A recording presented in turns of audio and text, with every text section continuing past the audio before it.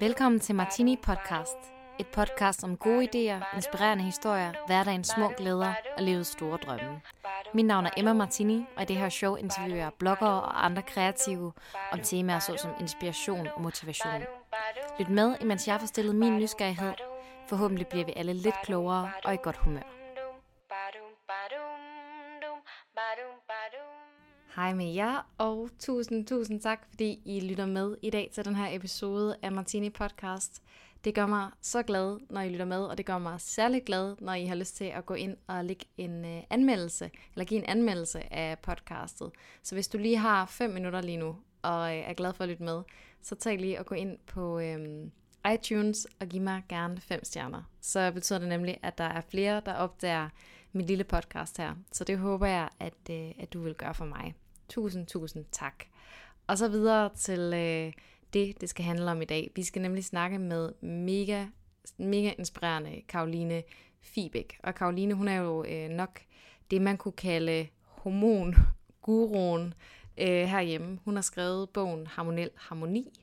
Så driver hun Hormonkuren, som er sådan et online kursus, 14 ugers kursus, hvor at man kan arbejde med at få sine hormoner i balance. Og så har hun også en uddannelse, hormonterapeutuddannelsen, hvor hun uddanner ofte sådan, behandlere, men også læger, sygeplejersker og jordmødre til at vide noget mere om, hvordan de kan hjælpe klienter med at få deres hormoner i balance, og hvilken kæmpestor betydning vores hormonbalance har for vores sundhed. Caroline, hun deler både sådan ud af sin kæmpe store viden. Det er vanvittigt, hvor meget hun ved om hele det her med sådan holistisk sundhed, og det er i sig selv er mega inspirerende. Men derudover er det også inspirerende at lytte til hendes sådan business-snak og høre lidt om, hvordan hun forsøger at have work-life balance, og hvordan hun driver de her ret store og meget succesfulde virksomheder. Og samtidig, som I kan høre, i midten af podcastet, der går hun ud og henter sin lille nyfødte søn. Så Caroline, hun er også mor samtidig med, og det er noget, som hun kommer til at dele mere om, hvordan hun prøver at balancere det, og vil være der for sine børn, samtidig med, at hun driver sine forretninger og laver det, hun brænder for. Caroline, hun driver også en webshop sammen med en anden kvinde, og det er Green Goddess Guide, som I måske har set, at jeg bruger en hel del. De har den bedste raw chokolade, hvis I spørger mig. Nogle virkelig gode mærker der, og alt muligt mega lækkert. Hvis man er sådan lidt en healthy freak, så vil man kunne finde så mange lækre ting derinde. Så der vil jeg også anbefale jer at gå ind og kigge lidt rundt derinde. Men nu vil jeg ikke tage mere taletid. Jeg synes, vi skal få budt velkommen til Caroline og nyde en god time i hendes selskab.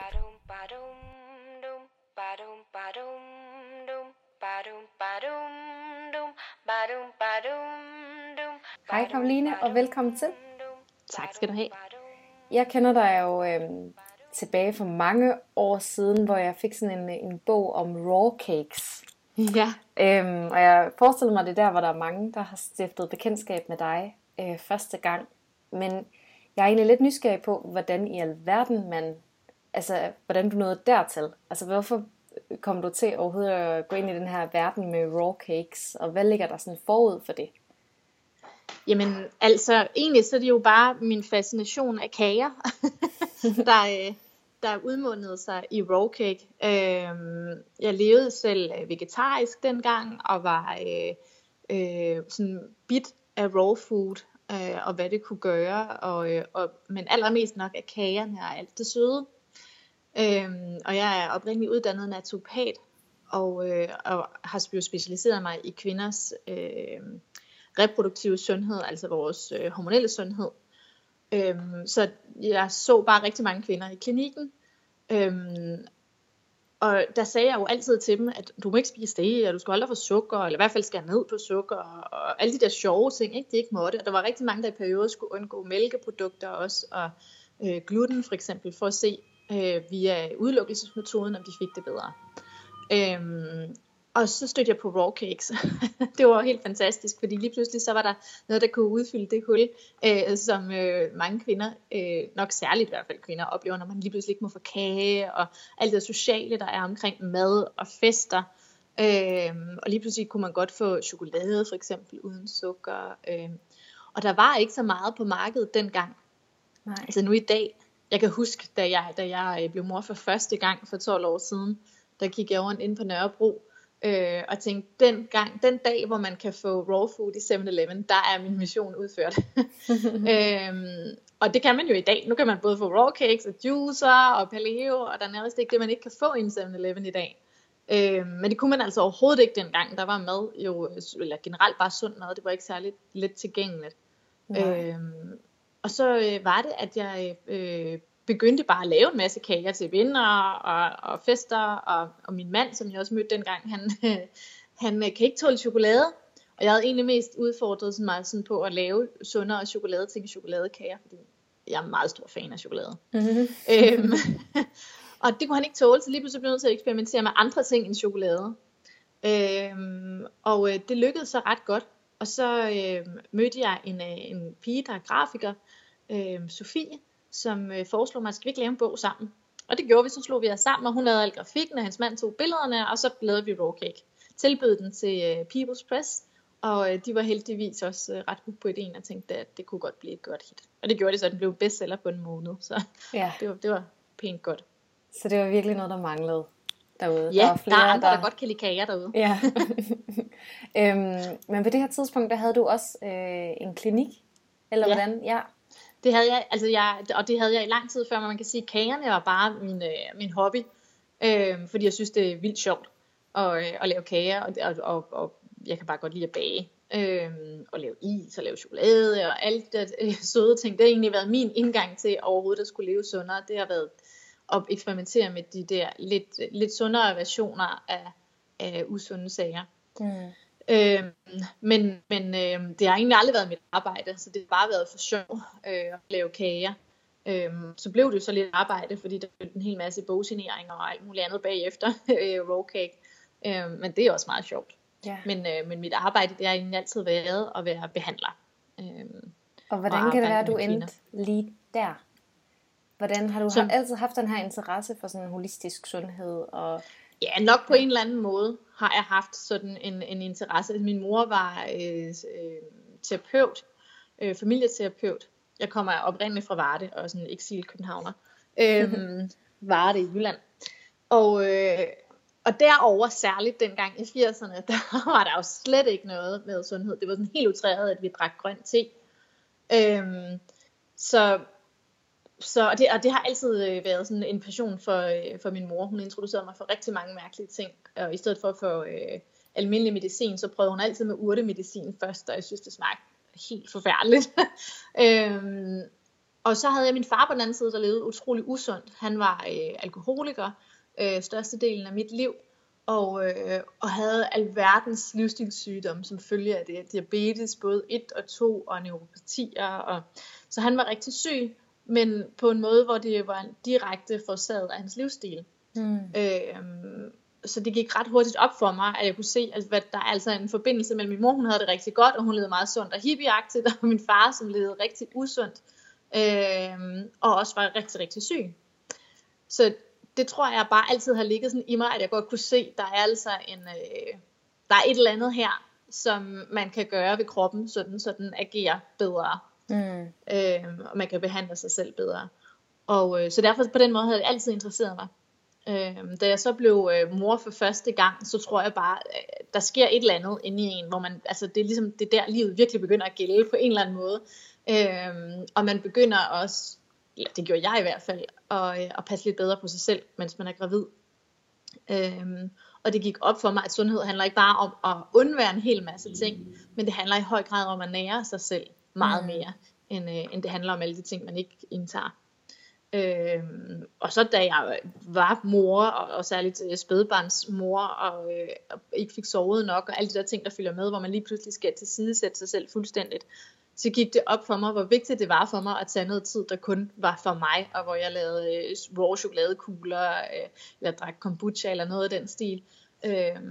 og gjorde et eller andet, der var rigtig godt for mig og for mit nervesystem, sådan, så jeg fik stresset af også, i stedet for at skulle være på hele tiden. Og det vagte helt sikkert min interesse for, at jeg kunne lige pludselig se, at der er rigtig mange andre kvinder, der har det på samme måde, når man bliver mor til side, sætter sig selv i så høj grad. Og det var også noget, jeg kunne se hos alle mine klienter, at da jeg senere fik klienter, at det er noget, som de fleste kvinder, de kan ikke genkende til. At det ligger simpelthen på en måde i vores DNA og negligere os selv, fordi vi er kodet til at skulle tage os af børn og familie og sørge for, at alting det fungerer ordentligt i familien. Ja. Men det kan godt være lidt hårdt for kvindekroppen en gang imellem altid at skulle gøre det og negligere os selv så meget. Hvad oplever du sådan, at nu har du jo haft klienter i mange år, og i dag, der hjælper du jo, man kan sige, en meget større gruppe kvinder på en lidt mere moderne måde online. Ja. Men hvad er det for nogle problemer, du oplever, at de her kvinder kommer til dig med? Er der nogle ting, der sådan går igen? Ja, der er en del ting, der går igen hos dem. Man kan sige, størstedelen af de kommer med mange forskellige hormonelle symptomer, men fællesnævneren for rigtig mange i dag er stress. Stress og udbrændthed. Og det er simpelthen fordi vores stresshormoner, de påvirker nærmest alle andre hormoner i kroppen. Det sænker vores stofskifte, det øger vores immunrespons og nedsætter vores immunrespons. Det kan øge risikoen for at udvikle forskellige autoimmune lidelser. Det ødelægger vores søvn. Vores søvn påvirker nærmest hele det endokrine system. Og det påvirker direkte dannelsen af vores kønshormoner. Så på den måde så er stress noget af det, der påvirker kroppen allermest. Og det er helt klart det, jeg ser i allerhøjst grad. Og det gode ved behandlingen, kan man sige, af stress, det er, at en stor del af det involverer nydelse. Fordi nydelse, når vi nyder, så udskiller man et hormon, der hedder oxytocin. Og det gør, at man med det samme sænker stresshormonerne. Man kan ikke både nyde noget og stresse samtidig. Det er nærmest helt umuligt. Så på den måde er det jo en rar terapi, kan man sige, at gå i gang med og starte med at arbejde med stressniveauerne. Men det er helt sikkert stress, som jeg ser hos flest kvinder. Og så har vi kvinder i alle mulige aldre, hvor det så udmunder sig på forskellige måder. Vi behandler jo på den måde, at man ser kroppen som en helhed, hvor vi ser på alle de faktorer, der påvirker den enkelte på en gang, i sammenhold med vores genetik, vores individuelle genetik. Og det er derfor, at nogle kvinder kan, og mænd også for den sags skyld, nogle kan klare rigtig meget stress og mange ydre faktorer, der påvirker os, mange miljøbelastninger, kan klare at ryge for eksempel, eller leve mere usundt i en længere periode, end andre kan. Og det er jo fordi, at vores genetik er individuel. Nogle afgifter lidt bedre, nogle er bedre til at danne østrogener, nogle er ikke så gode til at nedbryde østrogener. Så på den måde, så er vi alle sammen en lille smule forskellige. Men vi ser altså på alle de faktorer, der påvirker den enkelte. Og der er kvinder jo så fantastiske, at vores hormonelle blueprint, det ændrer sig jo rigtig meget igennem vores livscyklus. Fra vi er i puberteten, og til vi bliver teenager og kommer i den reproduktive alder, bliver gravide. I perioden efter vi er gravide og ammer, der ændres vores hormoner også rigtig meget. Og fra vi bliver 35 og op efter det, der hedder peri- og præmenopausen, perioden inden man går i overgangsalderen, der sker der også et stort dyk og stigning for nogens vedkommende i vores hormoner, i vores kønshormoner. Og så igen, når vi går i overgangsalderen, så falder produktionen jo af kønshormoner, og nogen oplever det rigtig slemt, og andre oplever det ikke så slemt. Men fællesnævneren tit for, hvor slemt man oplever de her symptomer, er rigtig tit stress. Så på den måde så ser vi kvinder, og også mænd, men kvinder mærker jo deres hormoner meget mere end mænd de gør. Og kvinder er jo selvfølgelig også den gruppe, der opsøger komplementære behandlinger og sundhed generelt mere end mænd de gør. Ja. Så det er helt klart kvinder, vi ser mest til. Det er først, når kvinderne de får hævet deres mænd ind, at de kommer. Ja, du taler lidt om det her med nydelse, altså som jo sådan i det hele taget er et meget stort tema i alt det, du deler. Altså det her med, at vi jo faktisk, som du siger, sådan, vi kan nyde os sunde. Ja. Og jeg tror for mange, der er det sådan meget modsat af, hvad man er vant til at høre. At hvis man skal på kur, eller hvis man skal blive sundere, så skal man klemme ballerne sammen, og presse hårdt, og du ved, lykkes det ikke, taber man sig ikke, eller går det ikke den vej, man gerne vil, jamen, så er det fordi, at man ikke har kæmpet hårdt nok, og du ved, no pain, no gain, alle de her ting. Præcis. Og der er dit budskab et helt andet. Ja, altså der må huske, der er stor forskel på at være sund og være fit. Det er ikke nødvendigvis det samme. Tværtimod faktisk, så ser jeg en stor stigning i kvinder, som netop træner alt for hårdt, spiser for lidt eller spiser for få kulhydrater. Og det er også utrolig hårdt for vores reproduktive sundhed. Bare en ægløsning, det kræver et indtag af minimum 150 gram kulhydrater om dagen. Så hvis man går på sådan de her ekstreme low carb kurer, særligt hvis man kombinerer det med meget træning eller begynder at løbe. Jeg har set maratonløbere, der er gået på low carb kur og med det samme mister deres menstruation. Og altså også deres ægløsning. Så kan det have fatale følger for vores hormonsystem. Men det sjove ved det her med kurer og sådan noget, det er, at i virkeligheden så kommer ordet kur fra det latinske ord cura, og det betyder at kurere eller drage omsorg for. Og det vil jeg egentlig gerne sådan have lidt den oprindelige betydning tilbage af ordet kur, at det handler altså ikke om at gå på en piskekur, hvor man skal undgå det ene og undgå det andet, netop at klemme ballerne sammen. Men ordet kur betyder egentlig, at man drager mere omsorg for sig selv som et middel til at helbrede symptomer. Og det synes jeg er fantastisk, at det ord, som egentlig er blevet misforstået så meget, i virkeligheden betyder noget så fornemt, som rigtig mange bare glemmer. Særligt når det faktisk er så vigtigt for vores sundhed, at vi nyder mere. Særligt i et samfund som jeg er i dag, hvor det er effektivitet og at være robust, der tæller allermest. Så har de fleste kvinder fuldstændig glemt deres egen behov for nydelse og for at drage omsorg for sig selv. Ja, men den her nydelse vi skal have, jeg går ud fra, at det ikke bare er, at vi ligger os på sofaen og spiser flødekager dagen lang. Det er ligesom sådan, der er alligevel nogle grænser for, hvad vi kan nyde, og hvad der er godt for os, og hvad der ikke er. Altså, kan du prøve at sætte lidt ord på det, du siger for eksempel, at jamen, det kan være, at det er en god idé i en periode at undgå sådan noget som mælkeprodukter og gluten. Hvad skyldes det? Jamen altså, der er jo forskel, vil jeg sige. Jeg arbejder meget med, at der er jo ikke nogen fødevarer, der er forbudte. Det synes jeg, at vi har fået tudet ørerne nok fulde af. Men der kan være nogle fødevarer, som i en periode, man kan udelukke for at se, om man får det bedre. Så det er ikke fordi, de egentlig som sådan er forbudte eller usunde, fordi jeg tror, at alt i moderation er fint for kroppen. Det skal de fleste mennesker kunne klare, det kan de fleste kroppe godt håndtere. Også at få sukker og få farvestoffer og alt muligt andet i en vis mængde. Problemet er, at hvis man har presset sin krop til det yderste, så kan den have svært ved at håndtere de her, eller nogle fødevarer. Og det er ikke bare noget, det lyder så flyvsk og hippieagtigt, men det er altså også noget, man faktisk kan gå ind og måle og se om et stof, for eksempel et immunstof som IgA, sekretorisk IgA, det er sådan et antistof, der beklæder vores tarmslimhinde og hele vores fordøjelseskanal, og sørger for, at der ikke kommer inflammation i tarmslimhinden, og at den ikke bliver for permeabel. Men efter kronisk stress i en længere periode, så nedsættes produktionen af sekretorisk IgA. Og det betyder, at man kan danne mere inflammation i tarmslimhinden, og at for store molekyler kan gennemtrænge tarmslimhinden, og at vi kan reagere immunologisk, altså have nogle fødevarereaktioner, eller danne antistoffer og mere inflammation i kroppen, når man indtager de her fødevarer, som ellers normalt faktisk kunne være helt sunde og fine at spise. Og i den periode, så kan det være en god idé at udelukke de her fødevarer, samtidig med at man gør nogle tiltag for at ophele sin tarmslimhinde og få styr på sine stressniveauer, sådan så det ikke gentager sig. Og der kan det jo være rigtig dejligt at have en eller anden form for metadon, i stedet for at bare sige, nu må du ikke spise mælk og gluten, og have nogle lidt sundere ting, man kan tilbyde sig selv i stedet for. De fleste raw cakes, de indeholder jo næsten lige så mange kalorier, som en almindelig kage vil gøre. Til gengæld så spiser man altså ofte mindre, fordi dadler og nødder, de mætter bare virkelig meget, ikke? Så på den måde er det sundhed ud fra et holistisk perspektiv, i stedet for at vi ser på kun på den enkelte fødevare, hvad må man og hvad må man ikke.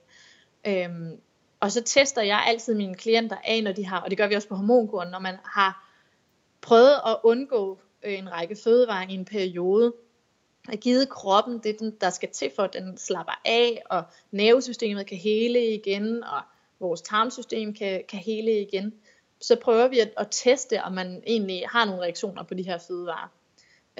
Sådan så man reintroducerer, det kan for eksempel være mælkeprodukter, og prøver at se, drikker en deciliter mælk, eller yoghurt, eller fløde, eller hvad det end kan være, og så venter man i 72 timer, og noterer, om man får nogle symptomer, som hovedpine, eller snotnæse, hvad det ellers kan være.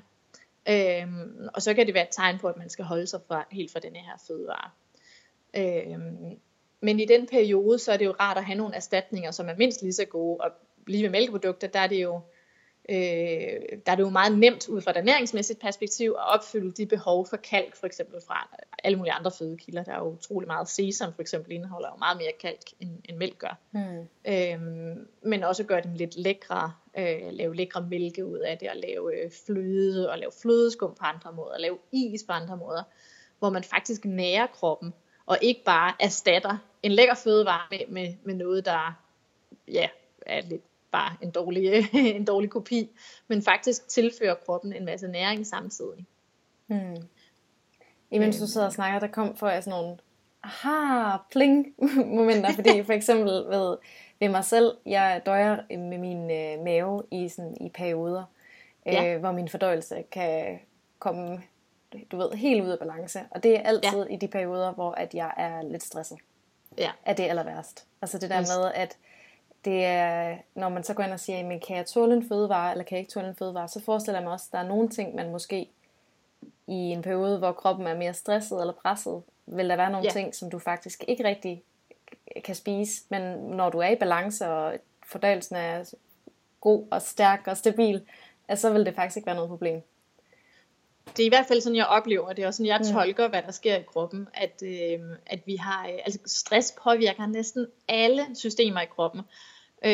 Kortisolniveauerne, de påvirker vores, og der er det vigtigt at forstå, at kortisol kan både være, der er mange forskellige ubalancer omkring stress.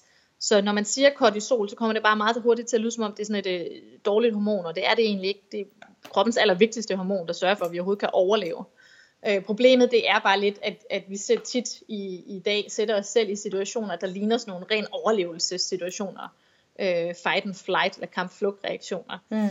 Og det kan kroppen ikke klare. Altså, vores stressrespons er designet til at blive trigget en gang imellem, når vi skal sponse fra en tiger eller et eller andet i den stil, hvis vi var urmennesker stadigvæk. Men vi går sådan og slat stresser lidt hele tiden i dag. Så når vi sidder i motorvejskø, når man skal skynde sig hjem fra arbejde og nå at hente børn og nå at handle ind, og man skal nå at lave mad, og man skal nå at putte børnene, og der er simpelthen så mange ting, vi skal nå at få proppet ind i en dag i dag. Så det er rigtig svært. Altså for mange mennesker, særligt når man har små børn, så bliver hverdagen sådan et maratonløb, indtil man kan kollapse på sofaen om aftenen. Og det er virkelig, virkelig usundt for kroppen. Så begynder man at blive træt, og så begynder man at bruge kaffe til at holde sig kørende på, og måske sukker for at holde sig kørende. Og kaffe er egentlig ikke en dårlig fødevare som sådan. De fleste mennesker kan sagtens tolerere kaffe. Problemet er bare den måde, vi bruger det på. Det er ikke lige pludselig nydelse mere, men sådan ren overlevelse for at komme igennem dagen. Så er det en destruktiv måde at bruge kaffe på, fordi du tærer på nogle ressourcer, som kroppen egentlig ikke rigtig har. Og der er så en masse andre ting, man vil kunne gøre i stedet for at erstatte med grøn te for eksempel, som også indeholder theanin, der beroliger vores nervesystem, i stedet for kun at køre i det her rene overlevelsesmode. Grøn te er for øvrigt også godt for fordøjelsen og øger antallet af gode mælkesyrebakterier i tarmsystemet. Så på den måde er der en masse måder, man kan sådan prøve på at cope med, også bare sådan rent ernæringsmæssigt, med stress på, i stedet for at have sig selv igennem de her stressede perioder. Jamen, jeg kan ikke lade være med at tænke, når du fortæller, at jeg tror, de fleste mennesker ved godt det her med, at stress er skidt for os. Ja. Men alligevel, så, altså, hvordan filen gør vi det så? Altså, hvordan gør du det? Jeg tænker, du er mor til 3 og driver flere virksomheder, og der virker til, at der er masser af ting, du skal i løbet af en dag. Hvordan undgår du, at du ikke bliver stresset? Jamen for det første, så har jeg altid sagt til mig selv, og min mand, som er en stor del af i hvert fald 2 af virksomhederne, at det er, altså jeg blev egentlig selvstændig for at få et bedre liv, og for at have mere tid til mine børn, fordi jeg netop ikke ville have et 8-4 job og være væk fra mine børn hele dagen, og ville have mulighed for at kunne være sammen med dem, når de er syge for eksempel, og ikke skulle give dem en Panodil og sende dem afsted alligevel. Så på den måde, der har jeg bare altid været kompromisløs, for så ville jeg sgu hellere have et 8-4 job, hvis det skulle, altså hvis mit selvstændige liv ligesom blev værre end det, så er det ikke det værd. Så derfor så har de bare 100% første prioritet. Og min intuition omkring, hvad der føles godt.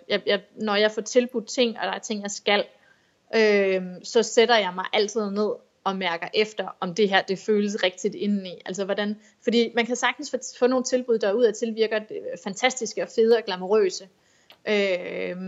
Men når man så lige får tænkt over, men hvad betyder det så, man skal fravælge? For eksempel at tage ud og holde foredrag, mens man har et spædbarn, som jeg blev tilbudt flere gange her, nu hvor jeg er på barsel. Det vil bare føles så forkert, når jeg så står i situationen. Det kan godt være selve oplevelsen at stå og holde foredrag for en masse mennesker, at det vil føles fedt, men det fravalg, og det som der er, det som så er konsekvensen af det, det er jo, at en hel aften skal jeg være væk fra et spædbarn, der skal, det vil jeg slet ikke kunne rumme rigtigt ind i faktisk. Det ville jeg føle var for tidligt at komme ind i min egen privatsfære, for tidligt med et lille spædbarn. Så derfor så fravælger jeg alle de ting, og jeg bruger rigtig lang tid på at sidde og mærke efter, hvad der føles godt, og hvad der ikke er godt for mig. Så på den måde så undgår jeg en masse af de der følelsesmæssige stress omkring valg og fravalg, og føler, at man skal en hel masse ting, fordi der er jeg rimelig benhård. Der går jeg ikke på kompromis. Og heller ikke, hvis jeg får en idé, og jeg tænker, at den er fantastisk, så bruger jeg meget tid på at evaluere, hvor lang tid og hvor stor en indsats det faktisk kræver. Sådan så jeg ikke får sat mig selv i pludselig en situation, hvor jeg skal fravælge tid fra mine børn, for eksempel, som er noget af det værste, jeg ved. Så på den måde, så synes jeg, altså, at det er svært lige meget hvad, så det er stadigvæk svært med work-life balance. men vi har fået indrettet os på en måde, hvor jeg har både kontor herhjemme, og så har vi instituttet, som ligger 20 meter fra, hvor vi uddanner de komplementære hormonterapeuter. Så på den måde, så har jeg ikke transporttid, og børnenes institutioner er lige rundt omkring os, og vi bor ude på landet med et gammelt slotsmiljø lige ved Vallø Slot, hvor der er utroligt naturskønt og fredeligt og stille og roligt, og vi har gode naboer. Så på den måde har vi virkelig prøvet på at arbejde os hen imod, at det er muligt at have den her work-life balance i hvert fald. Men det er jo klart, der er også altid noget, der stresser. Nu har vi også et spædbarn oveni, og der er altid perioder, hvor man så får mindre søvn, og også alligevel skal på arbejde jo. Og det kan godt være lidt hårdt, men der har jeg... Og jeg skal lige ud og hente et spædbarn. Apropos spædbarn, så skal jeg lige ud og hente i 2 sekunder. Det er så fint. Så er jeg her igen. Det er så fint. Og det var lidt work-life balance. Ja, præcis. Og du har en lille en med på armen måske, lyder det til. Nu har jeg lige en lille baby på armen, som ligger her og sover videre. Det er kun hyggeligt. Ja. Det er sådan, kan være sådan en dejlig baggrundsstemning. Ja, det passer meget godt til det, vi snakker om. Ja, han bliver lidt varm ude i barnehaven. Det er jo simpelthen så varmt nu, altså. Så vågner han lige lidt hurtigere, end han ellers ville gøre. Jeg tænkte, at jeg vil spørge dig ind til, at når jeg tænker på dig, så tænker jeg på den her sådan, du ved, sådan power-kvinde. Sådan, og i virkeligheden måske også sådan lidt, hvad kan man sige, sådan en rigtig sådan boss lady, der altså virker til at have super godt gang i de forretninger, du har. Og virkelig sådan får udrettet noget, og er super klar om, sådan, hvad er din budskaber og alle de her ting. Og så alligevel, så virker det til, at du stadigvæk gør det på den her meget sådan kvindelige måde, hvor at det vigtige, det er det her med, jamen, det er stadigvæk dine børn, der er det vigtigste, og du skal have plads til at nyde, og så videre. Hvordan, har du altid sådan kunne finde den her balance mellem sådan at udrette noget, og den her sådan mere maskuline energi, og så også det feminine? Jeg tror, det er øvelse, der gør mester. Fordi man kan også blive for blød, og på den måde lade folk rende ind over sine grænser, og ikke være klar nok til at formulere sig. Det er også rigtig, rigtig vigtigt, og det er faktisk noget, vi arbejder meget med. også i min firma lige for tiden, fordi at det er så vigtigt. Mine firma de vokser, og det betyder, at der skal flere ansatte til. Og det kræver lige pludselig en anden ledelsesstruktur og måder at kommunikere på, sådan så alle forstår, hvad der skal til. Og det synes jeg faktisk er enormt spændende. Men jeg tror bare egentlig, at jeg agerer ud fra, at jeg bliver tilfredsstillet af mit arbejde. Det er lidt ligesom en hobby, synes jeg også. Og jeg synes, det er enormt spændende, både rent fagligt, men også at være, hvad skal man sige, altså selvstændig på den måde, hvor man har ansatte og har et team, man skal styre, og de skal styre mig nok egentlig mest. Og det fascinerer mig utrolig meget, men jeg har det også på den måde, at det skal være mig, der er i det, og ikke mit arbejde, der ligesom styrer mig. Så jeg i går for eksempel stod jeg undervist med en baby på maven i en slynge, der lå og sov. Og jeg har holdt foredrag og workshops med ham i en slynge også for eksempel, og må gå ud med ham, når han har behov for det. Og i dag er han for eksempel også med, ikke? Jeg har begge mine børn er hjemme af forskellige årsager i dag. Eller alle 3 børn er hjemme af forskellige årsager. Så på den måde så er det, har jeg helt klart også en benhård vision for, hvad vi skal, og jeg er meget klar i spyttet omkring, hvad jeg gerne vil, og hvad budskaberne er i det, vi laver. Men det er også fordi, at jeg bruger rigtig lang tid på at sidde og tænke over de ting, som vi sender ud i æteren. Og hvad det er, hvorfor en drejning alting det skal tage, hvad det er, vi gerne vil. Jeg havde et tidspunkt, hvor jeg lavede mange produkter, hvor jeg lavede e-bøger, og der var folk, der kunne skrive, kunne du ikke lave det vil jeg super gerne have. Og til sidst så var det faktisk rigtig hårdt at skulle sælge så mange. Altså jeg går opmærksom på, at vi har tilbydet det ene og det andet, og herover har vi det her, og så har vi også en e-bog om det her. Hvor der jo ikke kommer særlig mange penge ind, når man laver en e-bog, i hvert fald i forhold til, hvad indsatsen er for at sælge dem. Så der satte jeg mig ned, og så tænkte jeg, jeg kan bare mærke, der er noget inde i mig, der ikke harmonerer. Jeg synes ikke, det er rart. Og så brugte jeg en dag eller 2 på at mærke efter, hvad i verden er det, der ikke er særlig rart her. For det er ikke altid, man selv finder ud af det. Særligt er det svært, når det går godt, at finde ud af, hvad er det, der ikke lige harmonerer inde i her. Og så skal jeg det fra. Altså, som regel, så skal jeg bare have stilhed. Først så skal jeg lige whine over for min mand. Og det har han efterhånden lært, at det er ikke fordi, jeg skal have løsninger. De kommer, når jeg er færdig med at whine over det. Og så skal jeg lige have noget stilhed, og så kan jeg mærke inden i mig selv lige pludselig, pling, det er det her, der ikke harmonerer. Og så stopper jeg med det. Og for det meste, så stopper jeg med ting, inden jeg egentlig har fundet løsningen på, hvad der så skal komme ud af det. Fordi nu har jeg været selvstændig i snart 12 år, tror jeg. 10-12 år eller sådan noget.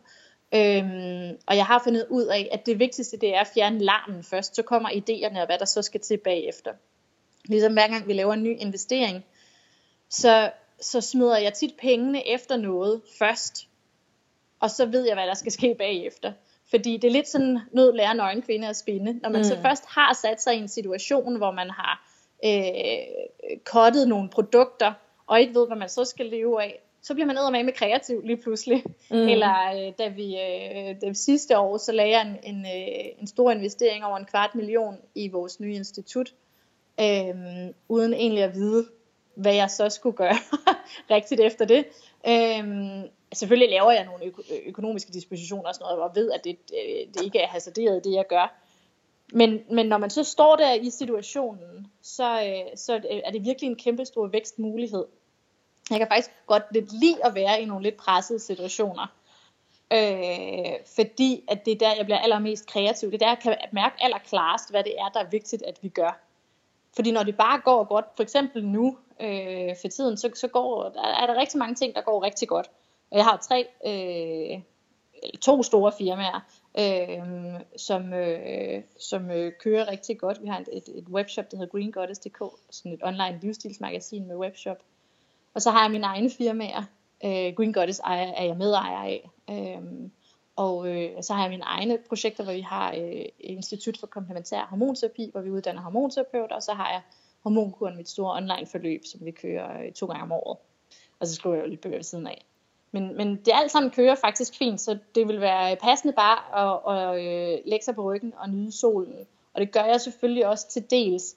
Men jeg kan simpelthen mærke, at jeg bliver ukreativ af det. Jeg bliver nødt til at...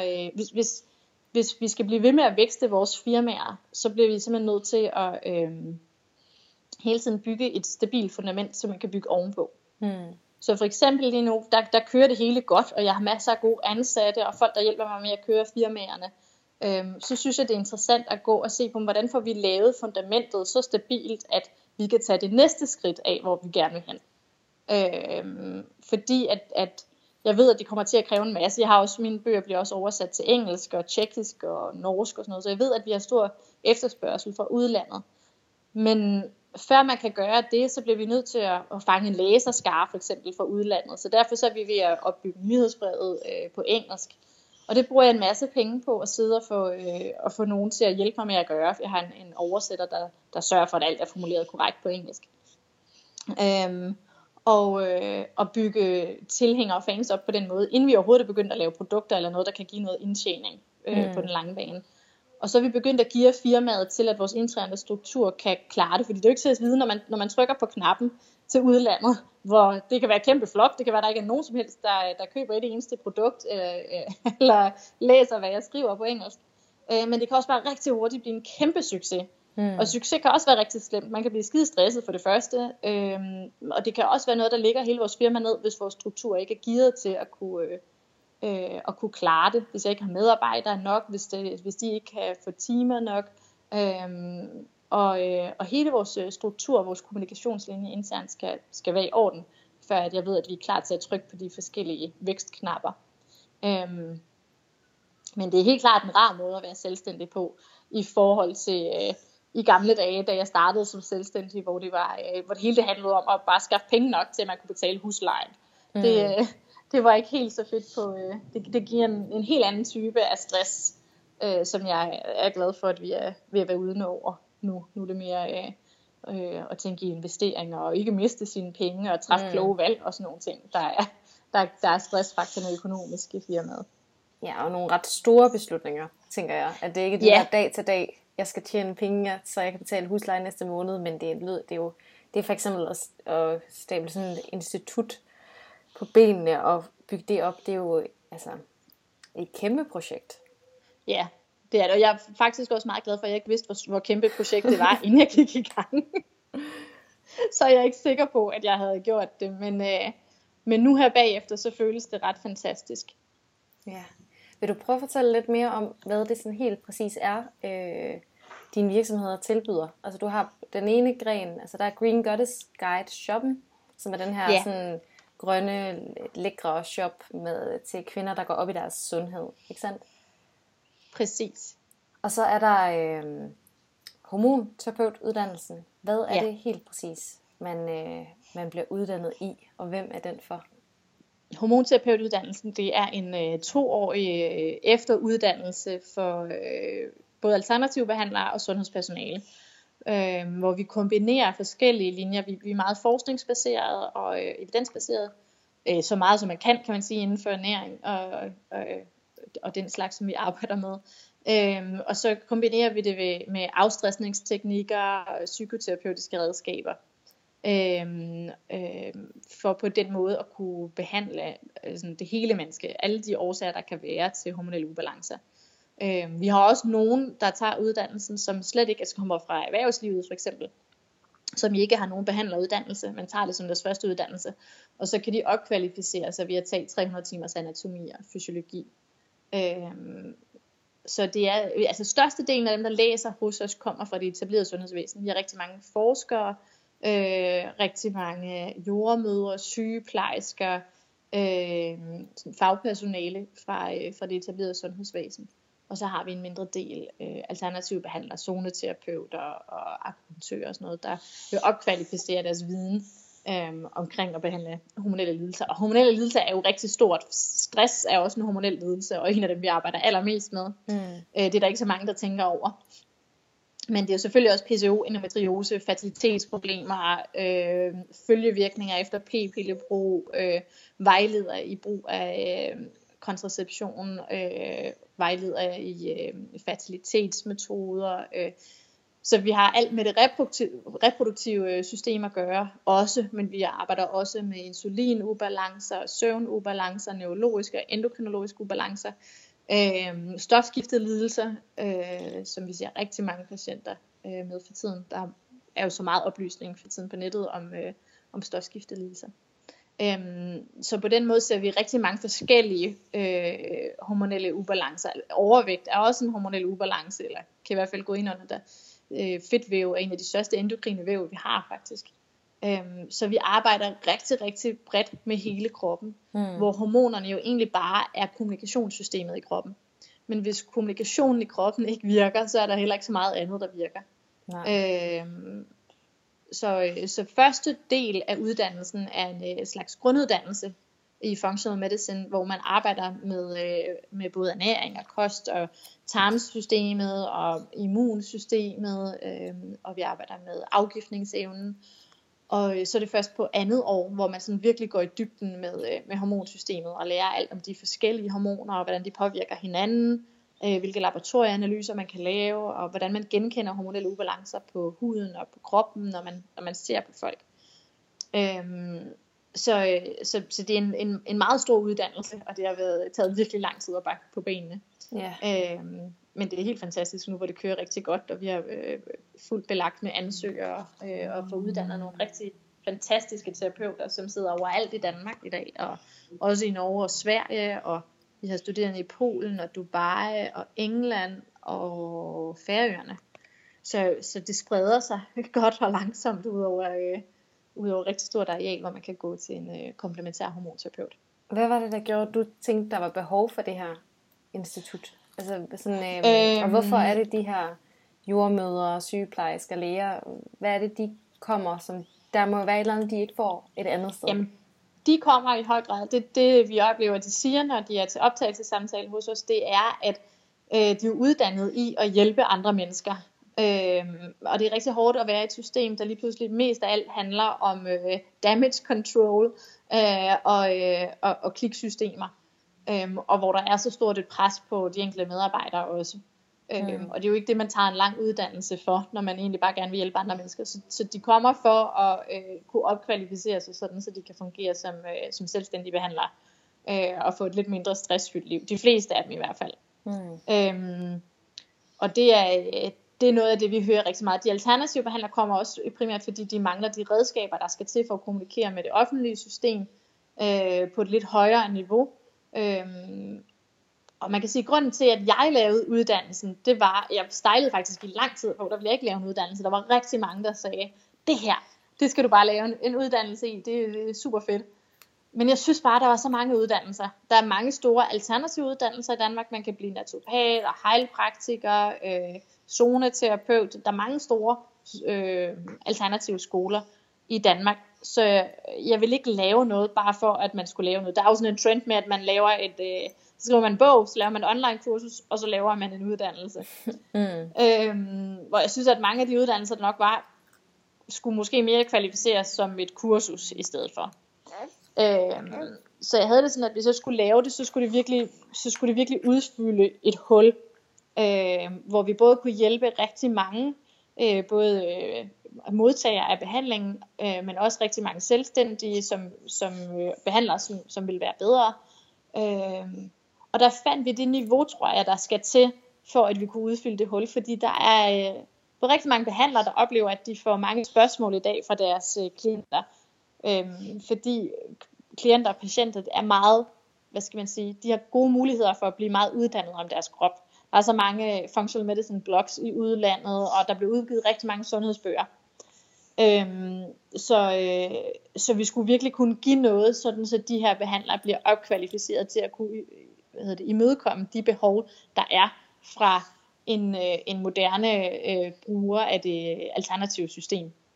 Og det synes jeg, vi har fundet ved, at vi har lagt niveauet på vores uddannelse rigtig højt. Vi har forskere fra Novo, der læser hos os. Men vi har også sygeplejersker, så vi prøver på at kommunikere meget kompliceret viden om helt ned til vores genetik og de forskellige enzymsystemer i kroppen, mitokondrierne og alle de forskellige biokemiske kaskader, der er inde i kroppen, på en måde, der gør det mere forståeligt. Altså man skal have et godt niveau i forvejen, men det gør, at man kan jo sagtens være med, uden at man har en Ph.D. i endokrinologi eller noget. Men vi får ligesom behandlingen op på et niveau, som jeg synes, der har manglet rigtig meget. Og jeg tror, det er derfor, at uddannelsen har så stor succes. Så kombinerer vi jo både det alternative og det etablerede system. Så det er ikke sådan, at vi er imod det etablerede system overhovedet, og vi er heller ikke kun med eller imod det alternative system. Vi prøver på netop med den komplementære tankegang at få de to systemer til at spille sammen. Meget bedre. Det er derfor, vi også har jeg etableret instituttet sammen med min gode veninde og medforfatter til hormonel harmoni, der hedder Stine Fürst, som er speciallæge i gynækologi og obstetrik. Og vi skriver bøger sammen, og hun også underviser på instituttet. Og vi sørger for, at en del af de faglærere, der underviser ud over mig, også kommer fra det etablerede system. Vi har farmaceuter for eksempel, og læger, der også underviser. Og det tror jeg bare giver en stor tillid, samtidig med, at vi har koblet det med alle de alternative ting, og al den forskning, der ligger inden for mere alternativ tankegang i functional medicine for eksempel. Det er mega, mega sejt, synes jeg. Så kæmpe cadeau. Tak.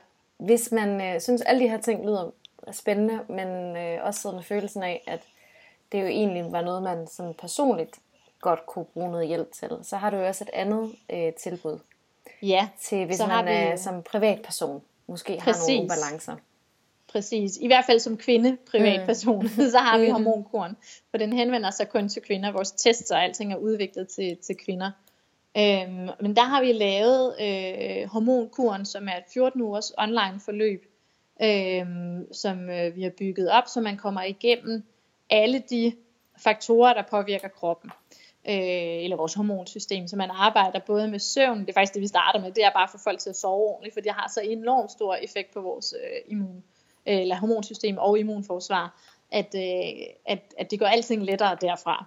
Og vi arbejder også med kosten, hvor vi sørger for til de specifikke ubalancer, som deltagerne har, og sammenstykke kost, der påvirker for eksempel stofskiftet, eller stresstolerancen, eller vores østrogenniveauer. Og det bliver de kyndigt vejledt af uddannede hormonterapeuter og gynekolog og andet fagpersonale, som er med i teamet inde på hormonkuren, til at finde ud af, hvad er det for nogle, hvor det man skal sætte ind henne. Så på den måde så kommer man faktisk af hele immunforsvaret, bliver ved med at sige, hormonsystemet igennem på 14 uger. Og det er videnstungt på en måde, hvor man godt kan implementere de her gode råd i sin hverdag. Altså det er lavpraktisk, men også samtidig får man altså også en god gennemgang af, hvordan det er hormonerne og kroppen den virker. Fordi jeg tror, at det der er allervigtigst for at kunne lave vedvarende ændringer, altså blive ved med at holde fast i en livsstil, det er, at man forstår, hvordan det påvirker kroppen. Der er ikke særlig mange, der kan cutte et stort sukkerforbrug og skære det ned. Hvis man ikke ved, hvad det er, sukker gør i kroppen for eksempel, eller de her store overforbrug af sukker, det gør i kroppen. Så jeg tror, at viden er essentielt for, at man kan skabe handling bagefter. Så derfor så har vi en masse viden om, hvordan hormonsystemet det spiller sammen, hvordan stofskiftehormonerne påvirker kønshormonerne, og stresshormonerne påvirker stofskiftet, og hvordan insulin påvirker kønshormonerne, så man kommer rigtig godt igennem hele kroppen, og så får man samtidig alle de sådan mere lavpraktiske redskaber til at kunne behandle sig selv på den måde. Så vi har lavet en hormonterapeutisk massage for eksempel, som er fantastisk. Den er lavet i samarbejde med en jordmor, hvor man lærer at give sig selv massage sådan oven på underlivet, altså igennem, hvad skal man sige, oven på maven, organmassage kunne man kalde det, som påvirker inflammationsniveauet i underlivet, hvis man har kraftige menstruationssmerter for eksempel, eller man har svært ved at blive gravid, så er den helt fantastisk. Og vi har lavet omslag, man kan bruge hen over lænden, for eksempel hvis man har menstruationssmerter. Vi har fået en zoneterapeut til at udvikle nogle zonepunkter, som man kan bruge til hormonsystemet. Og udover det, så er der guides til vores fordøjelse og til kosten, og vi har visualiseringsøvelser. Sådan så man udover bare at få en masse viden, også har en hel masse lavpraktiske redskaber, man kan implementere gradvist i løbet af de 14 uger i sin livsstil. Jeg er faktisk lige nu selv på hormonkuren. Ja, det ved jeg ikke engang, om du ved. Nej, det vidste jeg ikke.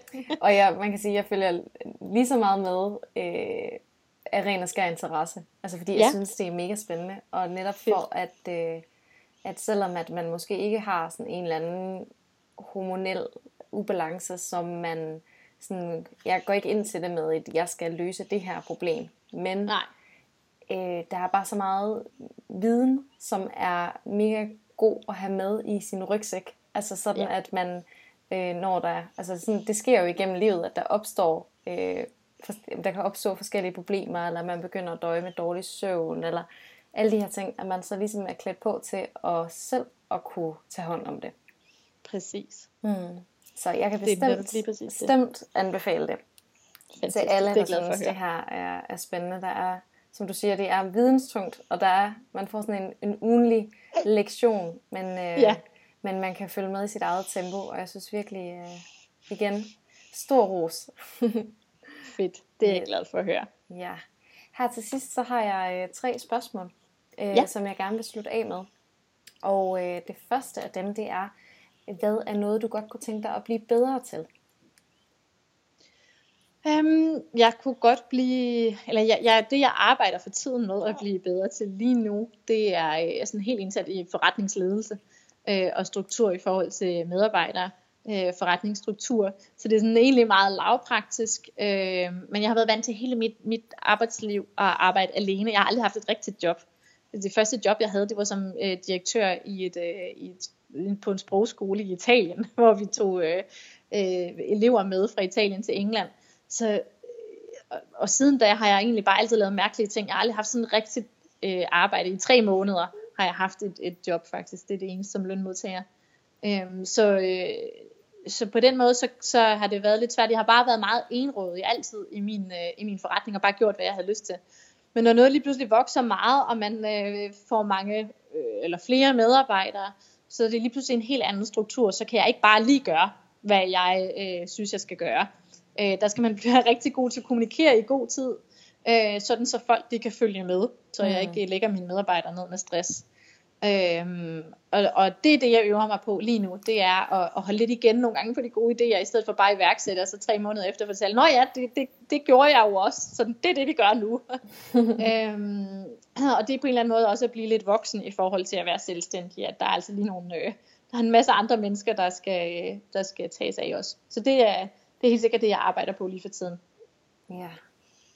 Det næste spørgsmål, det er, at hvis du skulle give et godt råd til dem, der lytter med, sådan, det bedste råd til en sundere hverdag, hvad skulle det så være? Dit sådan, første råd, du giver, alle de mange guldkorn, du kan komme med, hvad er sådan der, hvor man skal starte?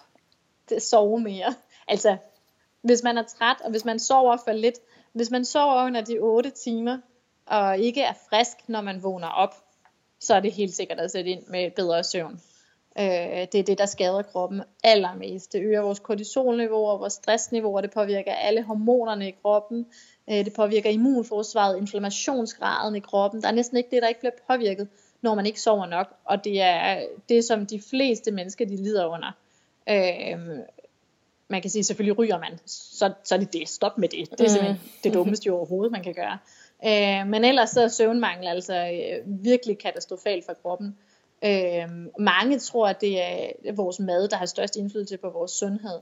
Men når man ser på i forhold til øget dødelighed, hvad der påvirker kroppen mest, så er det rygning, der er overall er nummer 1. Og så er det faktisk i højere grad stress og sådan noget som søvnløshed, søvnproblemer. Ensomhed ligger meget længere over, hvad overvægt egentlig betyder for kroppen. Så hvis jeg skal sige en ting, som er det, jeg ser fra mine, særligt de kvindelige klienter, jeg har, kursister jeg har, så er det at sove mere. Den gennemsnitlige dansker sover kun 6 timer i døgnet. Ja, det er helt skørt. Og nervesystemet og hormonsystemet skal minimum have de her 8 timer i en dyb uafbrudt søvn, for at kunne restituere. De fleste mennesker tror, at vi ikke laver en skid, og det bare spilder tid at ligge og sove, men det er der, hvor kroppen den er allermest aktiv. Det er der, hvor den reparerer sig selv igennem alt det slid, der sker i løbet af dagen, hvor vores celler jo bliver slidt konstant. Og det skal de gøre, de bliver slidt, og de bliver ødelagt, fordi vi bruger dem, og så når vi restituerer om natten, så er det der, kroppen den skal reparere cellerne igen. Så hvis man ikke gør det, så mister man altså noget af regenereringen af både nervesystemet, hormonsystemet, vores hud. Man får rynker, man bliver overvægtig, man får flere cravings. Det er næsten umuligt at opretholde en sund livsstil, hvis man går træt hele tiden, fordi det påvirker simpelthen vores sulthormoner, så man føler sig sulten hele tiden. Så søvn er overall nummer 1, vil jeg sige. Det er jo helt vanvittigt, når du siger i gennemsnit 6 timer. Ja. Fordi man tænker, hvor mange må så ikke jo sove mindre end det. Altså, ja, jeg kan godt lide at sove 8-9 timer, så, ja. Så der er virkelig nogen, der må være i underskud. Ja, hold da op. Men det tror jeg, det var en rigtig god løftet pegefinger. I hvert fald også noget, jeg har brug for at minde mig selv om en gang imellem. Det der med at sige, at jeg har lidt travlt, så sover jeg bare en time mindre. Den går bare ikke. Præcis. Og særligt når, altså man kan sige gode ting, nu her, hvor det er de lange sommeraftener, og man kan godt lide at sidde op og snakke længe, og noget af det, der har påvirket mig allermest, er, at jeg lige har haft 4 fridage, det er simpelthen, at jeg har nydt det så meget, og synes, det var så fantastisk at være sammen med mine børn, og vi skulle ikke tidligt op om morgenen. Men så vågner jeg alligevel lige lidt for tidligt, fordi solen jo også skinner tidligt om morgenen, og så alligevel ikke har fået nok søvn, og at jeg kan mærke det med det samme, for jeg bliver bare syg, så jeg får feber og halsbetændelse, fordi vores immunforsvar bliver påvirket i høj grad, når man sover for lidt. Og det er sådan en god advarsel, synes jeg, når kroppen den reagerer og siger, nu har du lige haft lidt for meget fart på, fordi at stress kroppen behøves på ingen måde at være noget, man oplever som noget dårligt. Det er det farlige ved stress, det er, at det føles faktisk tit godt, når det står på, fordi man får mere energi. Men de gode ting kan være lige så stressende som de hårde ting. Det handler jo rigtig meget om at blive bedre til at lytte til kroppens signaler. Så jeg har taget 2 dage, hvor jeg er gået i seng klokken 8, da jeg puttede børnene, og så er jeg på højkant igen. Ja. Så det er jo balance alt sammen. Det sidste spørgsmål til dig, det er, om du vil dele en person, der inspirerer dig. Det er altid lidt svært. Der er godt nok mange mennesker, der gør. Altså jeg bruger faktisk virkelig lang tid på Instagram og på at finde inspiration. Men jeg synes, jeg har inspirator i forskellige retninger. Jeg kan rigtig godt lide at se programmer om andre selvstændige, sådan for selv at få noget inspiration til mit erhvervsliv. Og jeg kan rigtig godt lide at se på blogs og Instagram-kontorer fra folk, der træner meget, eller har fede forretninger i udlandet, hvordan de bygger deres struktur op. Det synes jeg er enormt inspirerende.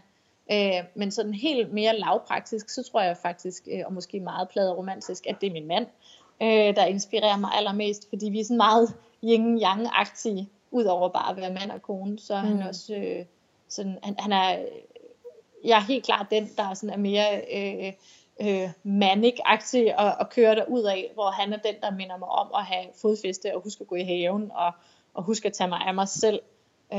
En af de bedste råd, jeg nogensinde har fået, er fra ham. Jeg mødte ham på et tidspunkt, hvor jeg var meget stresset, når lige inden jeg faktisk gik ned med stress. Det er 10 år siden. Og der sagde han til mig, at du bliver simpelthen nødt til bare at droppe det der yoga og mindfulness og alt muligt. Nu ligger du der bare ned på din seng, og så kigger du op i loftet, og der ligger du bare i et kvarter hver dag, og du laver ikke noget. Og det var simpelthen så angstprovokerende, fordi det var ikke et projekt, og det var ikke noget jeg skulle, og det var overhovedet ikke fancy, eller det skulle ikke foregå i noget specielt tøj eller udstyr eller noget, og det var heller ikke engang noget, man kunne Instagram. Det var enormt angstprovokerende, og bare det at finde ud af, hvor svært det var at ligge stille og ikke gøre noget, bare ligge og kigge op i loftet. Noget, som jo egentlig er komplet tidsspilde. Da jeg mærkede, hvor angstprovokerende det var for mig, så tænkte jeg, okay, der er virkelig noget galt her, hvis man ikke kan ligge og kigge op i loftet og bare lave ingenting i så lang tid.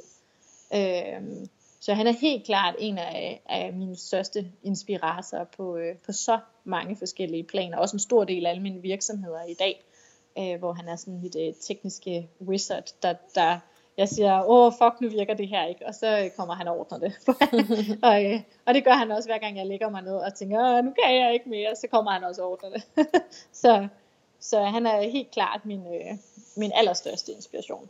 Mega fedt, og pladeromantik er altid velkommen totalt. Her hos mig.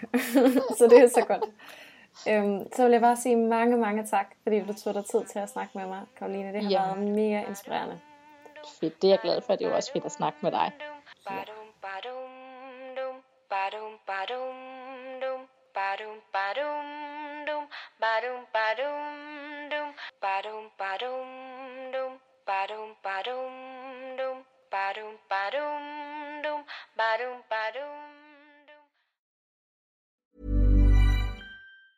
Ever catch yourself eating the same flavorless dinner 3 days in a row? Dreaming of something better? Well, HelloFresh is your guilt-free dream come true, baby. It's me, Keke Palmer. Let's wake up those taste buds with hot, juicy pecan-crusted chicken or garlic butter shrimp scampi. Hello Fresh. Stop dreaming of all the delicious possibilities and dig in at HelloFresh.com. Let's get this dinner party started. Imagine the softest sheets you've ever felt. Now imagine them getting even softer over time. That's what you'll feel with Boll & Branch's organic cotton sheets. In a recent customer survey, 96% replied that Boll & Branch sheets get softer with every wash. Start getting your best night's sleep in these sheets that get softer and softer for years to come. Try their sheets with a 30-night guarantee. Plus, get 15% off your first order at bollandbranch.com. Code BUTTERY. Exclusions apply. See site for details.